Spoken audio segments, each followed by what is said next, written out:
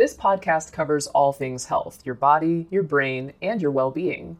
Each week, we'll be joined by doctors, as well as the occasional guest, to talk about the health topics that mean the most to you. Mom deserves the best, and there's no better place to shop for Mother's Day than Whole Foods Market. They're your destination for unbeatable savings, from premium gifts to show-stopping flowers and irresistible desserts. Start by saving 33% with Prime on all body care and candles. Then get a 15-stem bunch of tulips for just $9.99 each with Prime. Round out Mom's menu with festive rosé, irresistible berry chantilly cake, and more special treats. Come celebrate Mother's Day at Whole Foods Market. If you're struggling to lose weight, you've probably heard about weight loss medications like Wegovy or Zepbound, and you might be wondering if they're right for you. Meet PlushCare, a leading telehealth provider with doctors who are there for you day and night to partner with you in your weight loss journey. If you qualify, they can safely prescribe you medication from the comfort of your own home. To get started, visit plushcare.com/weight-loss. That's plushcare.com/weight-loss. plushcare.com/weight-loss. Another day is here, and you're ready for it. What to wear? Check. Breakfast, lunch, and dinner? Check. Planning for what's next and how to save for it? That's where Bank of America can help. For your financial to-dos, Bank of America has experts ready to help get you closer to your goals. Get started at one of our local financial centers or 24/7 in our mobile banking app. Find a location near you at bankofamerica.com/talktous. What would you like the power to do? Mobile banking requires downloading the app and is only available for select devices. Message and data rates may apply. Bank of America N.A., member FDIC. This episode is brought to you by Shopify. Whether you're selling a little or a lot, Shopify helps you do your thing, however you cha-ching. From the launch your online shop stage, all the way to the we just hit 1 million orders stage. No matter what stage you're in, Shopify's there to help you grow. Sign up for a $1 per month trial period at shopify.com/special offer, all lowercase. That's shopify.com/special offer. This episode is brought to you by La Quinta by Wyndham. Your work can take you all over the place, like Texas. You've never been, but it's going to be great because you're staying at La Quinta by Wyndham. Their free Bright Side breakfast will give you energy for the day ahead. And after, you can unwind using their free high-speed Wi-Fi. Tonight, La Quinta. Tomorrow, you shine. Book your stay today at lq.com. Most people with Parkinson's disease start their treatment with levodopa and add other treatments as needed. But for several years, researchers have been investigating the possibility of symptom control by making dopamine in the brain. Two approaches have been to inject dopamine-producing cells into specific areas of the brain where they have been lost, or to induce cells already in the brain to transform into dopamine producers. The research has proceeded along various lines, using several approaches in animal experiments and some limited human clinical trials. To put what has been learned into perspective, I spoke with Professor Roger Barker of the University of Cambridge in England. And based on what we now know, he offered his thoughts on what may be coming along and, importantly, what people with Parkinson's should know, ask, expect, and be cautious of if they are contemplating entering a clinical trial of a cell-based therapy. I guess the most basic question would be, can you define what we mean by cell-based therapy? It's a very good question because people mean different things by it. But in essence, the core of what we're trying to do in Parkinson's disease with cell-based therapies is to replace the loss of the dopamine nerve cells, which are central to the problem you see in Parkinson's disease and underlie many of the features of that condition. Why is this approach being explored?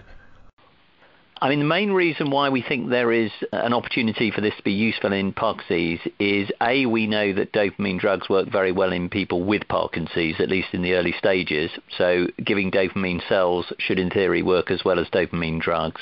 Secondly, and the reason why people are quite attracted by this, is that the number of dopamine cells you need to replace in the brain is relatively small in Parkinson's. You have about 500,000 dopamine cells on either side of your brain in normal state, and when you've lost half of that, i.e. 250,000, you develop the early features of Parkinson's disease. So the second main reason why it is an attractive approach is you only need to replace up to 250,000 dopamine cells, which might seem like quite a lot, but compared to the billions of cells you have in the brain, that's very tractable. And the final reason why people are very attracted by this approach is it would be, if it worked, a one-off therapy. You wouldn't need to take tablets every single day. You simply have the cells replaced in the brain. And not only would you have it as a one-off procedure, but the complications which you can see with medication, so side effects from them, would be avoided, because obviously you don't need to take the tablets, and the cells would be put at the place in the brain where dopamine is lost, and only where it's lost in Parkinson's. So some of the side effects you see with the drugs are due to stimulation of dopamine systems which are intact in the Parkinson's brain and not affected by the disease process. Would this be aimed at really... Here is a quick word from our sponsor. We take this few seconds off to inform you, our valued loyal listener, about the best health and fitness podcast shows from the Nespod Studios. Join us as we give you the best of the best health and wellness updates you can rely on for the treatment of chronic health problems. Classic functional medicine back to basics health tips and special updates from the best doctors in the United States of America. Check out this health and wellness podcast shows. Explore Health Talk Weekly, Healthy Lifestyle Matters, Excellent Health Digest, Healthy and Free Daily, and last but not least, Weekly Health and Fitness Corner. Also, check out Nasty Boy CC, the truest story never told fiction podcast, for that real life on the go experience with the 27-year-old golden boy who made our guest invite #1 list. He tells us about his story as it happens in real time and in real life. It's Nasty Boy CC, the truest story never told. Go get a load of that happiness, because happiness is healthy as we know it. Join us every week as we continue to provide you the best of health and fitness wellness updates from around the globe. Enjoy the show.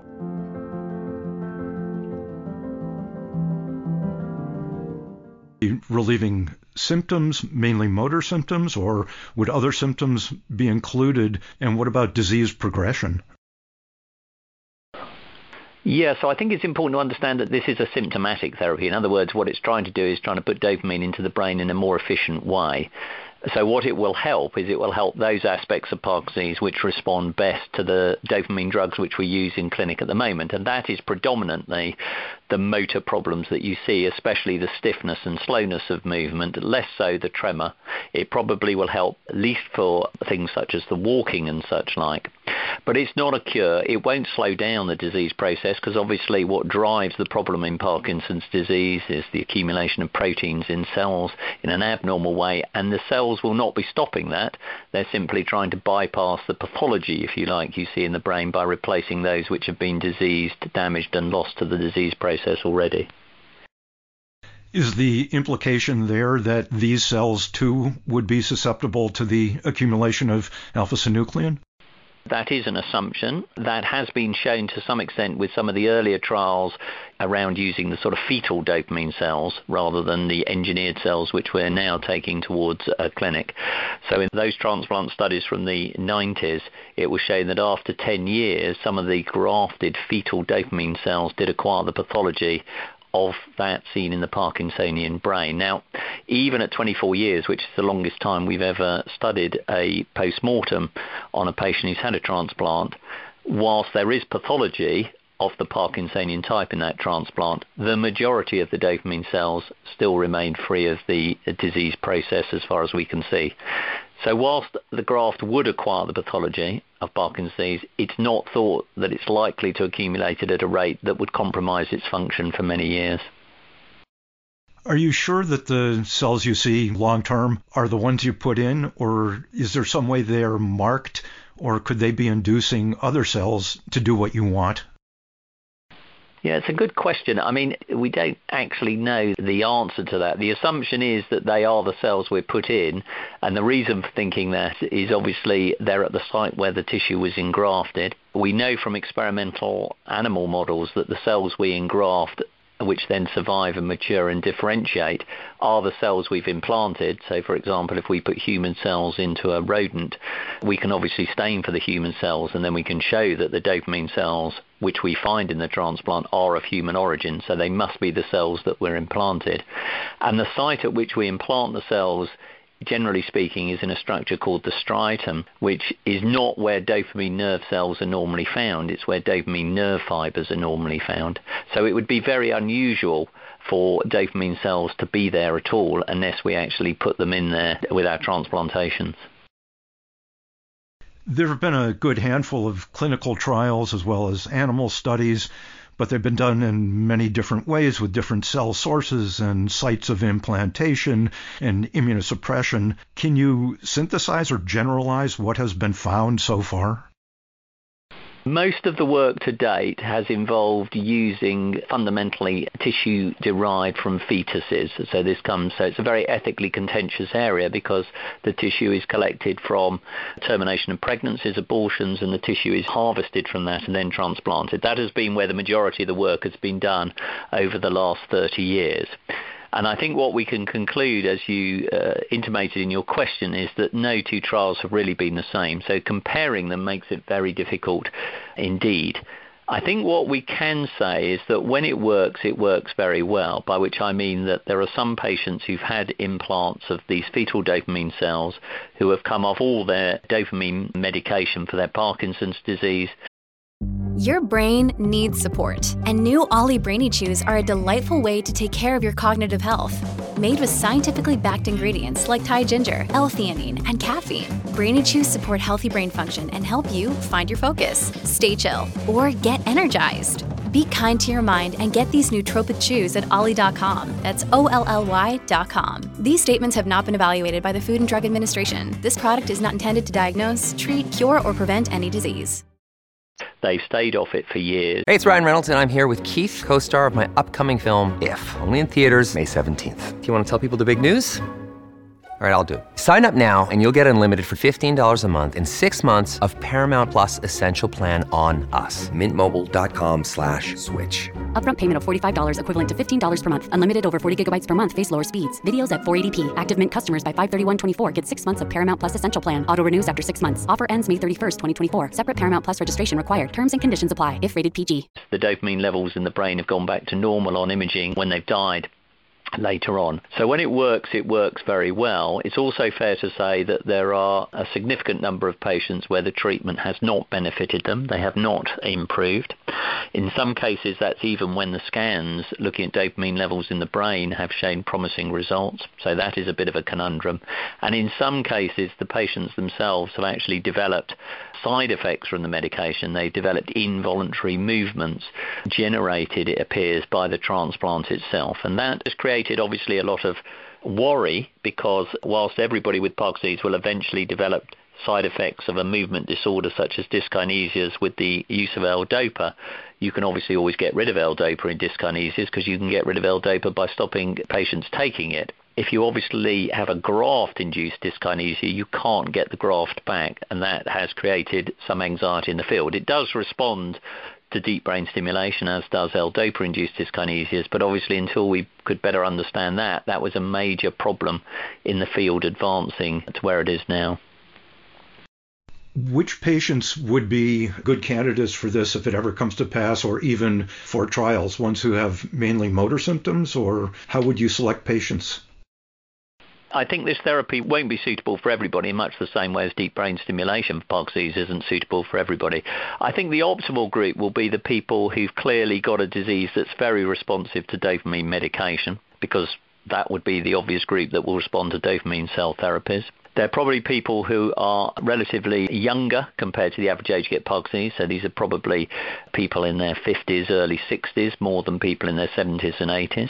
It will probably be better used in earlier stage disease before people have developed some of the complications which they see with the oral medication. So I would imagine that the optimal group will be the younger onset, earlier stage patient with Parkinson's who has a very marked and clear response to the dopamine drugs which they're taking, which in essence is very similar to the group that are chosen, if you like, or an ideal group for deep brain stimulation at the moment.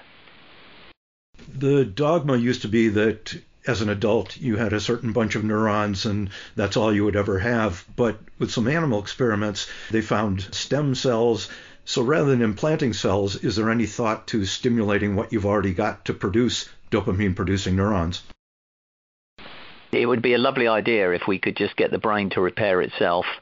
Obviously, it doesn't do it in Parkinson's, which is why you get Parkinson's disease. So one of the areas which has been very controversial, if you like, is the capacity of the human adult brain to produce new nerve cells. And whilst I think people are still arguing about it, there is probably evidence that some of these may be produced in an area of the brain called the hippocampus and have something a little bit to do with memory, that there are probably some that are produced at the front of the brain that go up to what they call the olfactory bulb, which sits just above the nose, which is involved with olfaction, with smell.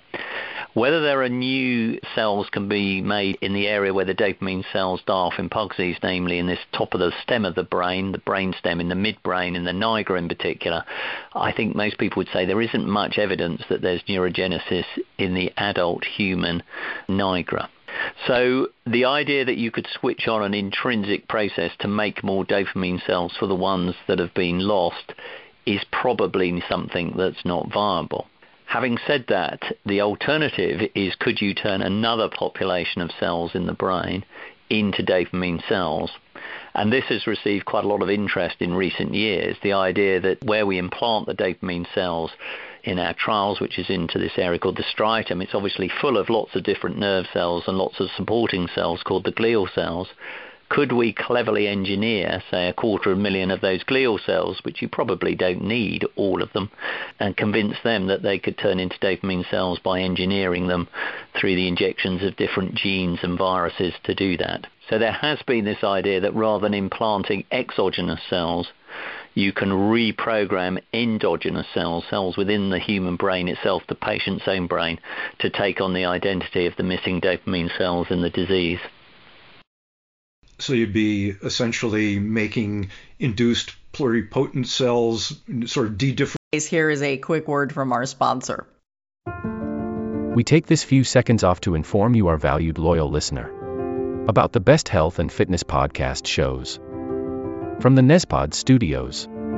Join us as we give you the best of the best health and wellness updates you can rely on for the treatment of chronic health problems. Classic functional medicine back to basics health tips and special updates from the best doctors in the United States of America. Check out this health and wellness podcast shows. Explore Health Talk Weekly, Healthy Lifestyle Matters, Excellent Health Digest, Healthy and Free Daily, and last but not least, Weekly Health and Fitness Corner. Also, check out Nasty Boy CC, the truest story never told fiction podcast, for that real life on the go experience with the 27-year-old golden boy who made our guest invite #1 list. He tells us about his story as it happens in real time and in real life. It's Nasty Boy CC, the truest story never told. Go get a load of that happiness, because happiness is healthy as we know it. Join us every week as we continue to provide you the best of health and fitness wellness updates from around the globe. Enjoy the show.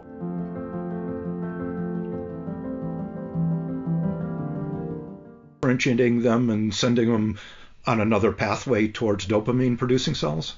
Yeah, they wouldn't be induced pluripotent stem cells, because obviously that's a process whereby you take an adult cell, say skin or blood, and you convert it into something that can proliferate forever. So it turns into a stem cell, and then you can convince that stem cell, that induced pluripotent stem cell, to become a dopamine cell.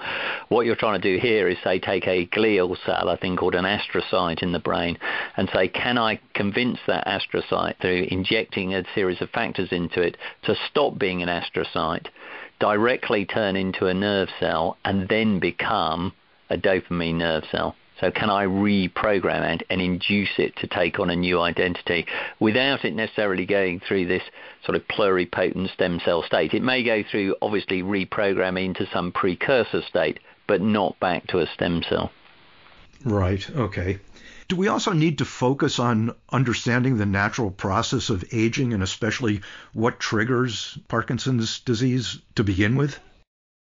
Yeah, absolutely. I think it's critical that, whilst we approach these strategies of cell-based therapies to repair bits of the brain that aren't working in Parkinson's, it would be much better if we could understand what went wrong in Parkinson's disease and correct that. So can we actually stop the disease process? And as you say, there's lots of work going on with this, but the biggest risk factor for getting Parkinson's disease is age. And this is true for many diseases of the brain.